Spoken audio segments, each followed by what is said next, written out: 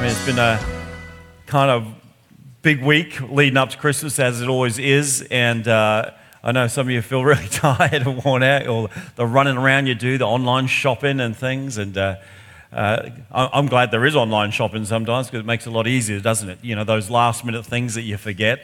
Somebody gives you an unexpected gift, and you go, oh, I haven't got them anything. Just straight on the phone, and you can do those things. So it's really good. It's really good to have those backups. The only problem is my wife does a lot of ordering through my email address, and so I get some interesting comments coming through from the company she's bought from. Like, dear Ian, I hope you enjoyed that dress that you bought online. It's rather embarrassing, but anyway, I have to live with it. It's even worse when they ring you up and say, oh, is that Ian? Yes, your dress has come in. Shocking. Anyway, how are we all doing this morning? All good? With all our kids? Who's excited in the house? The excitement, because it should be an exciting time for us all to reflect on the greatest event that ever took place. The fulfillment of a prophecy given now probably some 2,700 years ago, and that's where we'll be reading from this morning from Isaiah. Isaiah 7:14 actually tells us that prophecy will be fulfilled. It says, Immanuel, God with us. And of course, for those who have been with us through the series this month, we've been talking very much about that. But what is Christmas all about? I mean, if you try to capture it in one word, because to different people it means different things. It's about God's promise to the world. It's the fulfillment of the greatest gift ever, Jesus. But have you ever thought, what if God gave us what we wanted rather than what we needed? That'd be a scary thing, wouldn't it? J. John, and those that know J. John, he's a funny communicator.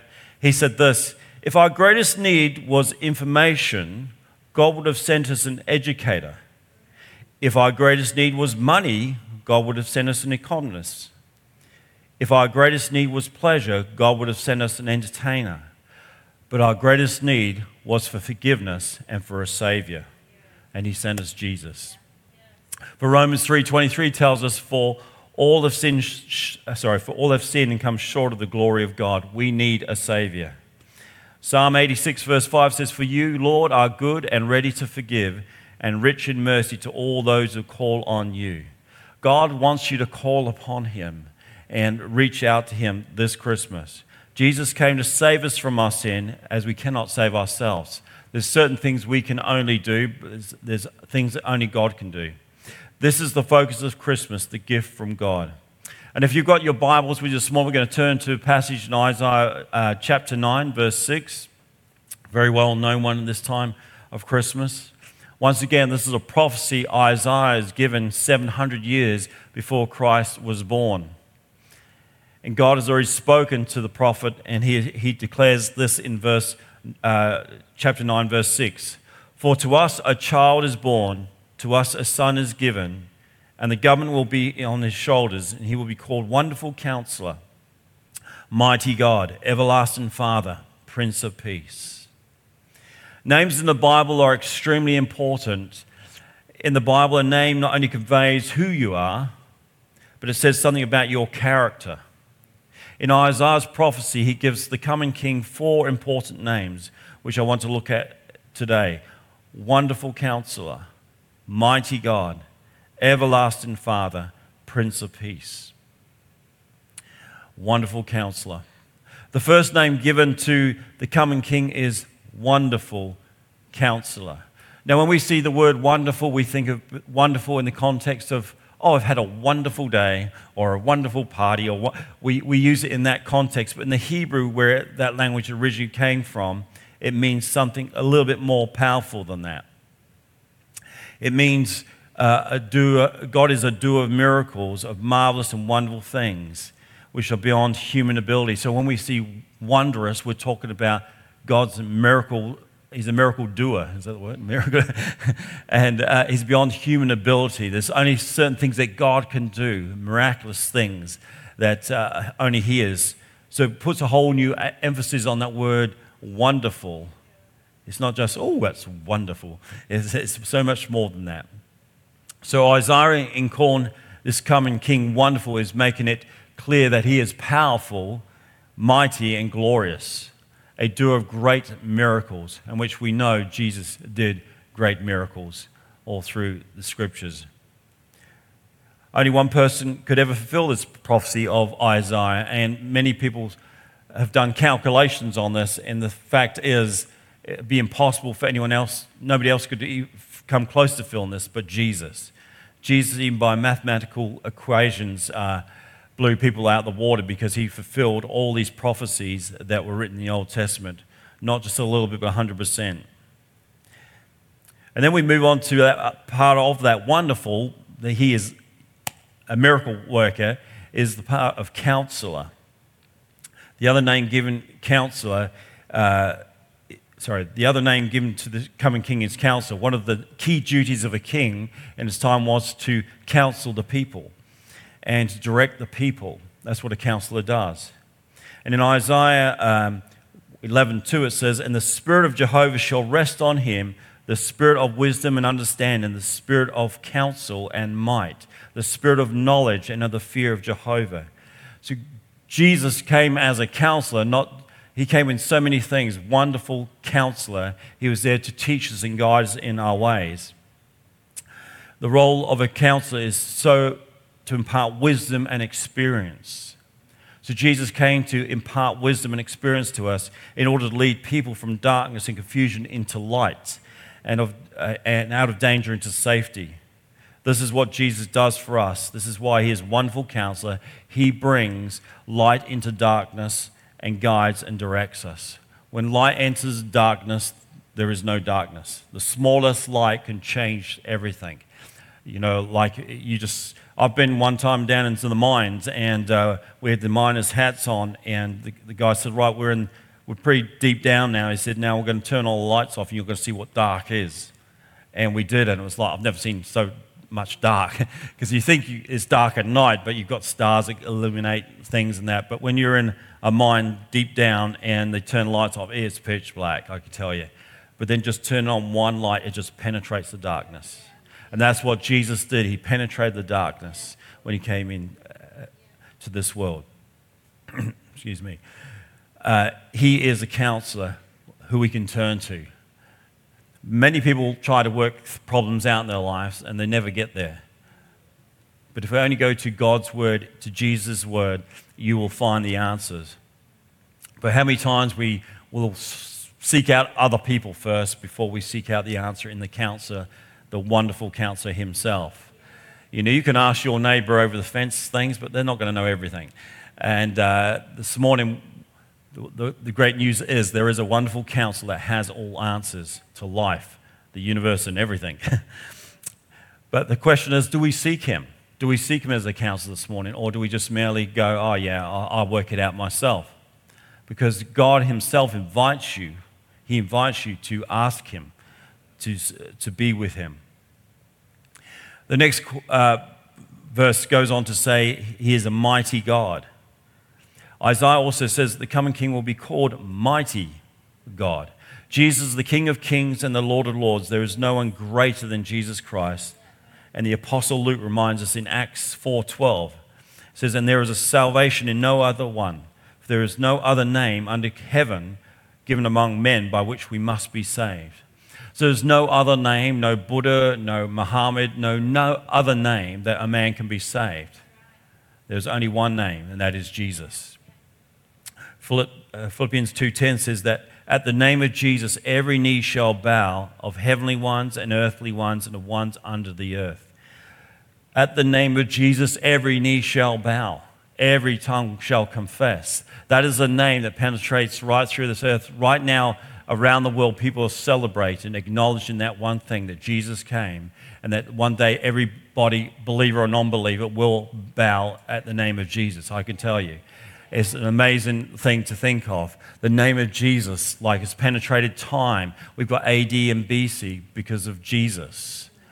Jesus' fingerprints are all over this world in many ways. Even the great atheist Richard Dawkins had to admit in one debate that there really is a Jesus. He didn't like to say that, but he had to admit that. And that's why I said there's no denying that there is a Jesus that came for you and I. Then it goes on further in that passage. It says, everlasting Father. It says, and he will be called Wonderful Counselor, Mighty God, Everlasting Father. Everlasting. Not short-term Father, everlasting Father. We read the government will be on his shoulders. His kingship will not be like an earthly king, because he is not just a ruler, but an everlasting Father as well.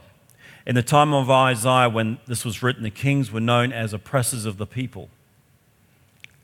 But the government of the everlasting Father, I've got a bit of a cold here. But the government of the everlasting Father will be quite different. In Isaiah 9, verse 4, it says that the ruler will not burden his people, but will break the yoke off their backs and free them from oppression. Jesus came into the world to break us from oppression, to break us free from that. We see this fulfilled once more in Jesus, who declared in Matthew 11, 28, verse 30, come to me, all you who are weary and burdened, and I will give you rest. Take my yoke upon you and learn from me. For I am gentle and humble in heart, and you will find rest for your souls. For my yoke is easy and my burden is light. Jesus took the concerns, the worries, the sins, and everything of the world and bore them on his shoulders. And he still does that for you and I today. And if you're going through a difficult moment, just turn to Jesus. Jesus can carry the weight that you're not able to carry. He is the everlasting Father. Indeed, Christ and the Father are one. And the Father is in him, and he is in the Father. And he that has seen the one has seen the other. If you have seen Jesus, you have seen the Father. If you've seen the Father, you've seen Jesus, because they are as one. Hard concept to understand.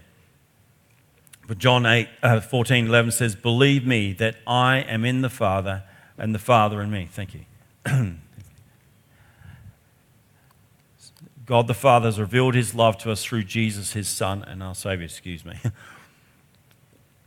That's better. Sorry. I forget I've got the mic here. Sorry. You're enjoying all my noises there. Okay, but so it says, we're the wonderful counselor, mighty God, and everlasting Father, Prince of Peace. Now, this is the big one that we think of during this time, peace, because we've been through such turmoil through these last particular 4.5, it's 4 years almost now, isn't it? 4 years where there's been an uncertainty about what the future holds for tomorrow. There's been an uncertainty about jobs. There's been an uncertainty about everything. And I think everybody has just kind of so over that. Is everyone so over that? I'm so over that. And to hear a message of hope and peace, that God is in control, and he sees all, and he will bring this all to a close, but he will bring ultimate peace to us all, because he is the Prince of Peace. Isaiah describes that the coming king is the Prince of Peace. So 700 years before, he's already declared what this child will be born, that will be a Prince of Peace. Peace is not about the absence of trouble from our lives, but the reassurance that no matter what we face in life, Jesus is with us. And that nothing can separate us from the love of Christ. This is why Paul wrote in Romans 8:38, verse 39. For I am sure that neither death nor life, nor angels nor rulers, nor things present, nor things to come, nor powers, nor death, nor anything else in all creation will be able to separate us from the love of God in Christ Jesus our Lord. This is the root of true peace. Nothing can separate you from the love of Christ. You know, you can go through many difficult times, but Jesus is always there with you and for you. He never leaves you. That is his promise.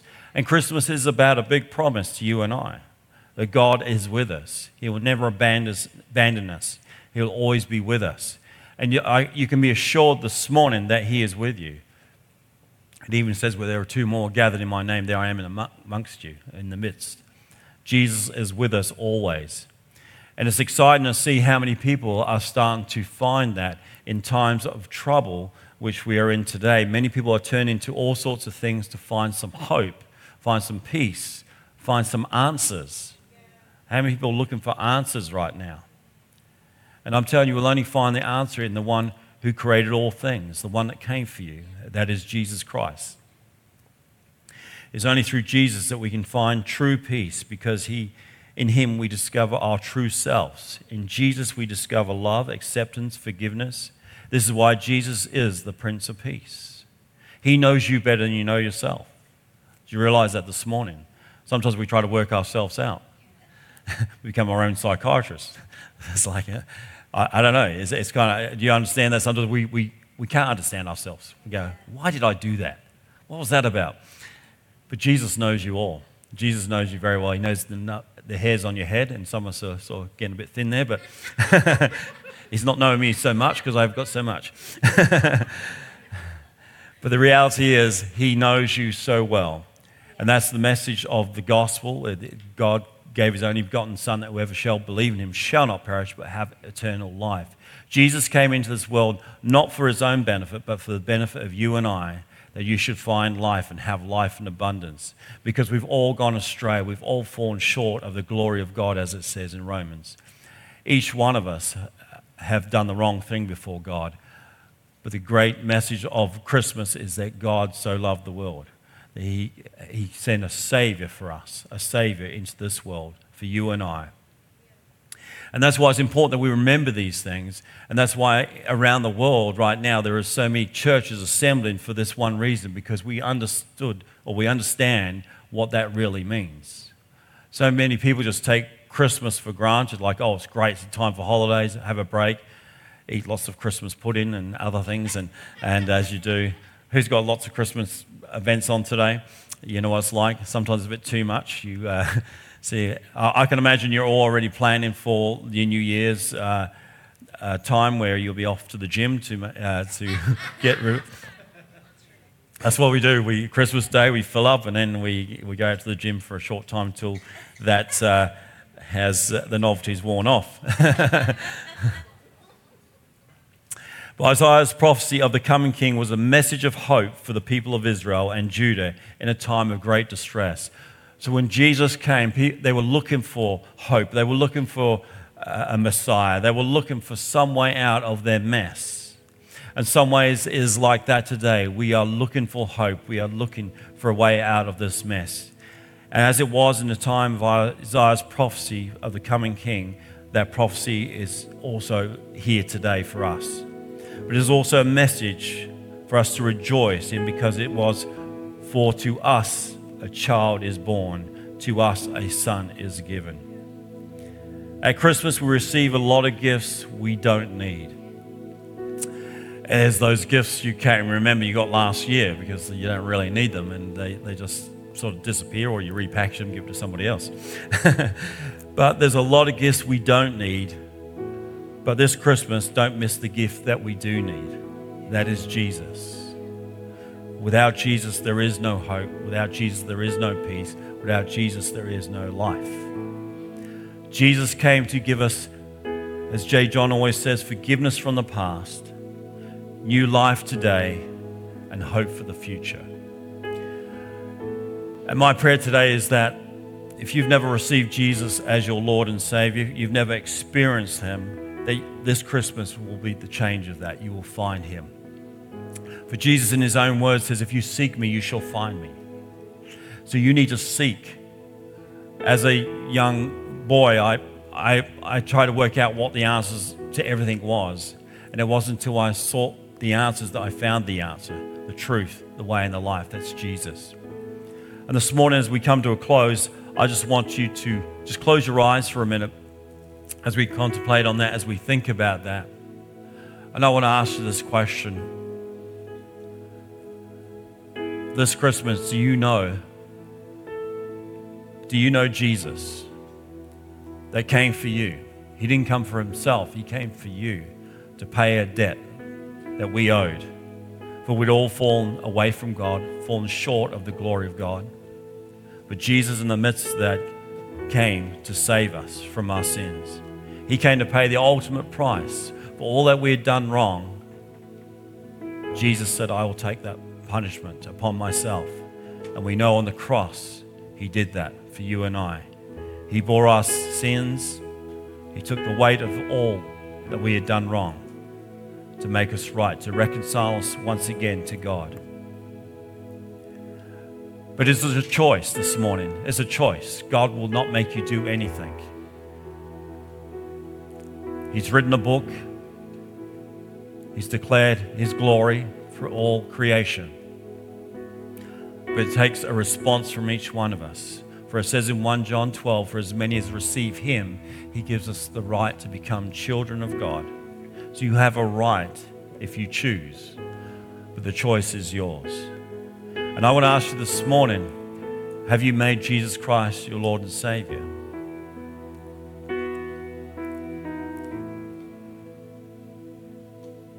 If Jesus was to return today, would you be ready for Him?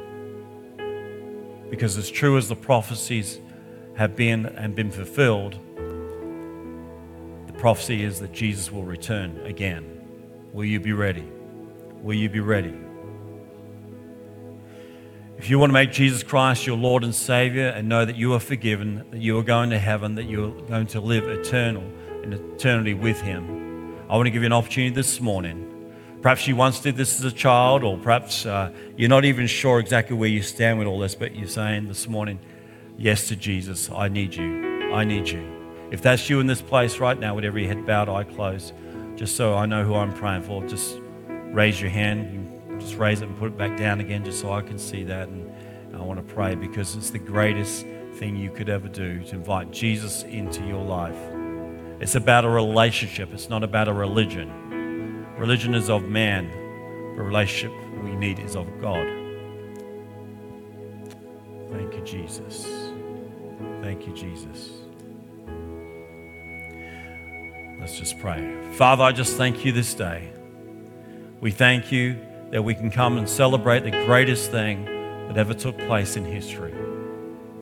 That God, regardless of the messes we make in our own life, the imperfections that we have, you came in the midst of that to save us. God, we can't understand what you see in us. But God, we know it's through your love for us that you sent Jesus to reconcile us to you, yourself. So Father, we thank you this day that you're with us. And God, we celebrate and worship you. We give you all the glory for what you have done. And we thank you, God, that the message of the gospel is going out into all the world. And God, you extend that to everybody. And we thank you for that. And Father, we pray as we leave this place today that we'll carry that message of hope, that peace of the wonderful counselor, Almighty God. God, I just pray that you'll be with us this day in the mighty name of Jesus. And everybody said,